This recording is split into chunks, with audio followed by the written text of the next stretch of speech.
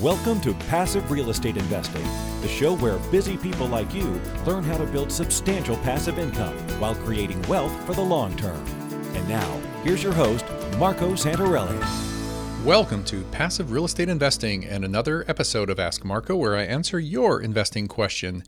Well, today's question comes from John, and he's asking a question about when should he sell his rental property and buy somewhere else. And he writes and says, Marco, I've been listening to your podcast the last several months. You do a great job in explaining the different topics that you bring to the table. Well, thank you.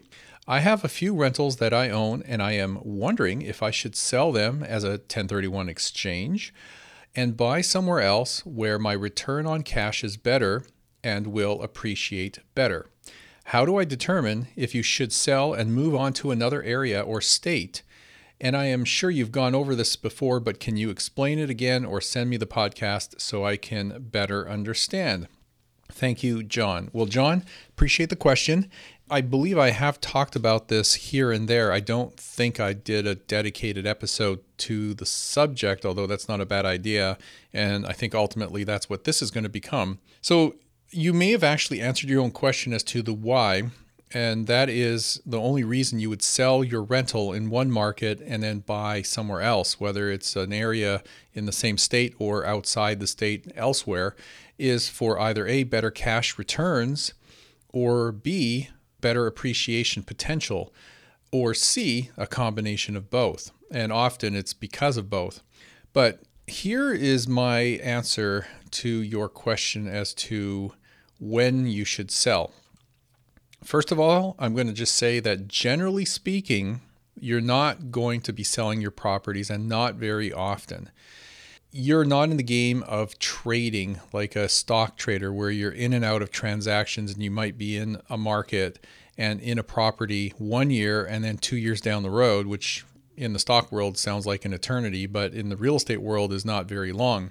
You're not going to be buying 1 year and selling next year or the year after, unless there are some incredible circumstances that have happened and it is pushing you in that direction. But again, generally speaking, you are not flipping properties. You're not selling your portfolio very often. You're going to build and buy and hold. Build your portfolio, buy and hold.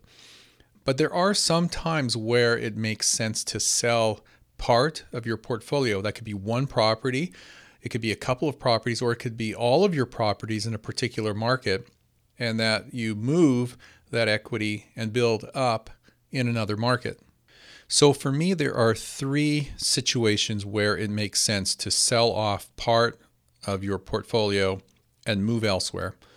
So the first for me is when there are strong or major market shifts in a particular market. Now, often this has to do with two main things, which are the things I talk about most often. Number one are the jobs moving to other markets, meaning that you are losing jobs in a particular market. And that is a trend that has been going on for a while, particularly a number of years. And the writing on the wall is basically telling you that that is not going to change. Kind of a crazy example maybe, but if you look at Detroit from years ago when jobs were being offshored to other countries and those jobs were disappearing from the Detroit metro area, that was clearly a sign. Now that dragged on for many, many, many years, and it is still to this day a bit of a problem because of the support industries around the automotive industry. Now, some of it has come back, but when you see jobs being moved from one state to another, i.e. California to places like, let's say, Texas, or from cities like Detroit to other markets, such as whether it be Germany, China, wherever, then you have a problem, because when the jobs go away, people tend to move to other places where the jobs are located. And that's also the flip side of the equation as to what markets should you be investing in. Well, obviously it's the one that has strong, ongoing, and sustainable, persistent job growth. So when there's a strong market shift in terms of jobs, that is a time to take a serious look at what that trend is and how long it's been going on for and how long you anticipate it to continue. So if there are not things that are happening within that market economically and politically to turn the tide, then maybe you should start to move out. But if things are in play to bring jobs back, and there are a lot of policy changes and drivers and large employers coming in, like the Amazons of the world or auto companies or whatever it may be, then yeah, stay or maybe move to that market. So jobs is number one. Number two, again, under that same bullet point of strong market shifts, would be related to the jobs, but population growth. So positive net migration or negative net migration. So if you have a growing population, that is a good thing because it creates the demand that you need for that market to have growth in rental properties, household formation, etc. But if you have negative net migration, then that's a problem, because if that's consistent and persistent, it's going to mean that you're going to have lower demand for homes and rental properties in that market. And you really need to take a close look at this stuff when you do your research. Of course, search engines like Google can be your friend because you can put in search phrases and terms to pull up information and articles related to population growth, job growth, etc. So look at the market shifts in a market. Now, the nice thing about real estate is markets move rather slowly. They don't change overnight. They're not erratic and volatile like the stock market. So you can see these trends coming. You can see them form. You can see them change month over month, year after year. So you have lots of time to observe and take the necessary action. That's the great thing about real estate. So those are the market shifts. The number two thing I look at is, what is my rent to price or value ratio? Now, it's price when you first buy the property, but as the years go by, the value of that property changes. And more often than not, it goes up. So your rents will typically go up with it, but often you will find that your monthly rent doesn't grow or increase at the same pace as the property value.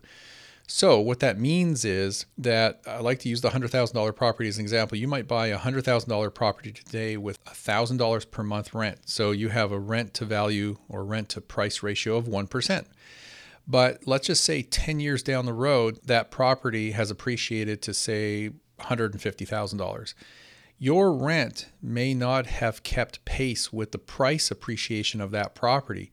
So it may not be $1,500 a month on that $150,000 property. Therefore, you need to look at your numbers and just see if you are underperforming. So if you have a $150,000 property with a $1,400 per month rent, and that's market rent, that's fine. That's in the ballpark. It's in line. But if your rent is still at, let's say, $1,100 a month, because that's all you can get for it, that's what market rents are, but that property has appreciated rapidly and has gone up to $1,500 a month. This doesn't happen all the time, but it can happen where you see that. Well, then you need to run your numbers, look at the property and just see what you are getting in terms of your cap rate, your capitalization rate, because I'll bet anything that has dropped in tomorrow's numbers. So when you're actually doing the analysis, what may have been a 7% cap rate property, maybe today is like a 4% cap rate property. So it is not performing in terms of a cash on cash return. It did do well in terms of appreciation. You did very well in terms of price growth, but now you're not getting the rates of return you could be in terms of a cash on cash return. So look at the rent to value ratio, the rent to price ratio. The markets that have shown this type of price growth with lagging rent growth include, for the most part, a lot, if not all, a lot of the coastal markets in California. Other markets would include Washington, D.C., Denver, Colorado, parts of Phoenix, parts of Idaho, although not so much. But you get the point. And that is that prices have appreciated quickly, rapidly, and year after year after year, and rents didn't keep up. So that's when you start to pencil the numbers and compare what you have gained and what you are currently gaining in terms of rents each month, each year, and compare that to similar opportunities in other markets that offer maybe better rates of return on your cap rate and your cash on cash return, but offer good appreciation potential, whether it be today or in the years to come. So the third reason, And this is a big one for someone who really likes the passive income and likes to have a deduction to reduce or eliminate the tax impact of the cash flows from their properties, and that is depreciation. So after 27 and a half years, the depreciation on your property will essentially run out because the IRS allows you to depreciate the improvements, the property, for 27 and a half years. So after 27 and a half years, you don't have any more depreciation as a write-off. And so at that point, you have nothing to offset the taxes that you would need to pay on the rental income from that property. So that would be a point in time where it may make sense to sell the property and do a 1031 tax deferred exchange, just simply called a 1031, and move that equity out of that property. And you can keep it in the same market if the market still makes sense from an investment perspective. It just checks all the boxes. Or you may need to look at other markets where you have better upside potential and an improvement on your cash flow or an improvement on your property's financial performance, such as the cap rate or your cash on cash return. After 27 and a half years, if you haven't paid down your mortgage or accelerated your payments, you probably still have 2.5 years worth of a 30-year fixed rate mortgage, which means that you don't have very much principal left, and that would be very easy and quick to pay off. So for all intents and purposes, let's just say you don't have a mortgage on that. But again, you don't have the depreciation write-off, so it may make sense to look elsewhere. You can't just simply refinance it and reset the clock on the depreciation. You can certainly pull equity out, which is great, but you can do that by selling it under the 1031 exchange, so you can do it tax-free and reset the clock on your depreciation on a new property, as well as have the equity to go along with it so you can invest in one or more properties and make a lateral move or step up and increase the size of your portfolio, basically go from that one property to 2 or 3 or more. So those are the main reasons: strong market shifts, change in the financial metrics of that property, like the rent to price ratio. If it's not giving you what you should get out of that property, then look at other opportunities elsewhere. And thirdly is the depreciation clock. The 27 and a half years has simply run out.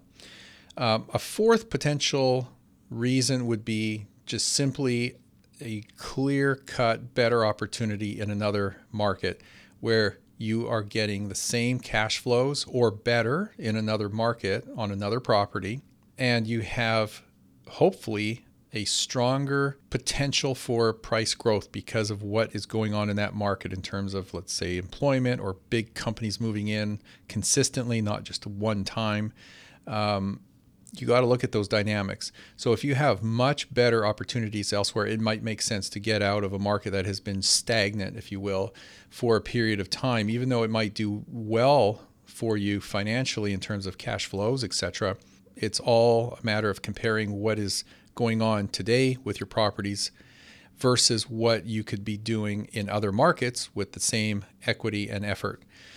That is pretty much it. Keep in mind that whenever you do a transaction like this and you sell your properties in one market, or even if it's just a single property and you're selling from one market to another, keep in mind you'll have transaction costs. So you have to factor in the transaction costs in making that move. So in other words, do the math. And what that means is you have to look at the sales costs and the buying costs of getting out of one property and into the other. So you may not be paying taxes in moving and transitioning out of one market and into another, but you will have sales costs, whether it is a commission on the sale of your property. That could be 3%, 6%, or maybe nothing if you're selling it yourself. Of course, there's going to be some transaction fees related to the escrow process, transfer taxes, etc. And then, of course, there may be, or probably will be, some cost when you purchase the other property moving into the other market. So do the math on that and just factor that in to the equation as to whether it makes sense. Now, more often than not, that has a very minimal impact on the decision as to whether to move or not from one property to another, one market to another. But again, it's still a cost. So factor in the transaction costs in terms of selling, buying, and the escrow fees and whatnot. Okay, John, well, I appreciate the question. It was a very good question, of course. So I hope that was helpful for you and everyone else. That is it for today. If you have any question about real estate investing or finance, please submit them to me. I'm going to have my team actually start looking at some of the questions that come in. So hopefully you guys don't mind if I let my investment counselors reply to some of your questions if I can't get to them here on the show. If you haven't subscribed to the show, remember to subscribe. We would love for you to be notified for each and every new episode that comes out. Help share the show with other like-minded people. If you have friends that like real estate and investing, tell them about the show. And that is it for today. Thank you for listening, and I will see you on our next episode. Are you on track to achieve your financial goals? Income-producing real estate is the most historically proven way to accumulate wealth and has created more financial freedom than any other means. Norada Real Estate provides everything you need to invest in the best turnkey cash flow rental properties. Our simple, proven system will help you create real wealth and passive monthly income. Get your free strategy session with our knowledgeable investment counselors at noradarealestate.com. That's NORADA realestate.com. Nothing on this show should be considered specific, personal, or professional advice. Please consult an appropriate legal, tax, real estate, or business professional for individualized advice. For distribution or publication rights and media interviews, please contact the host.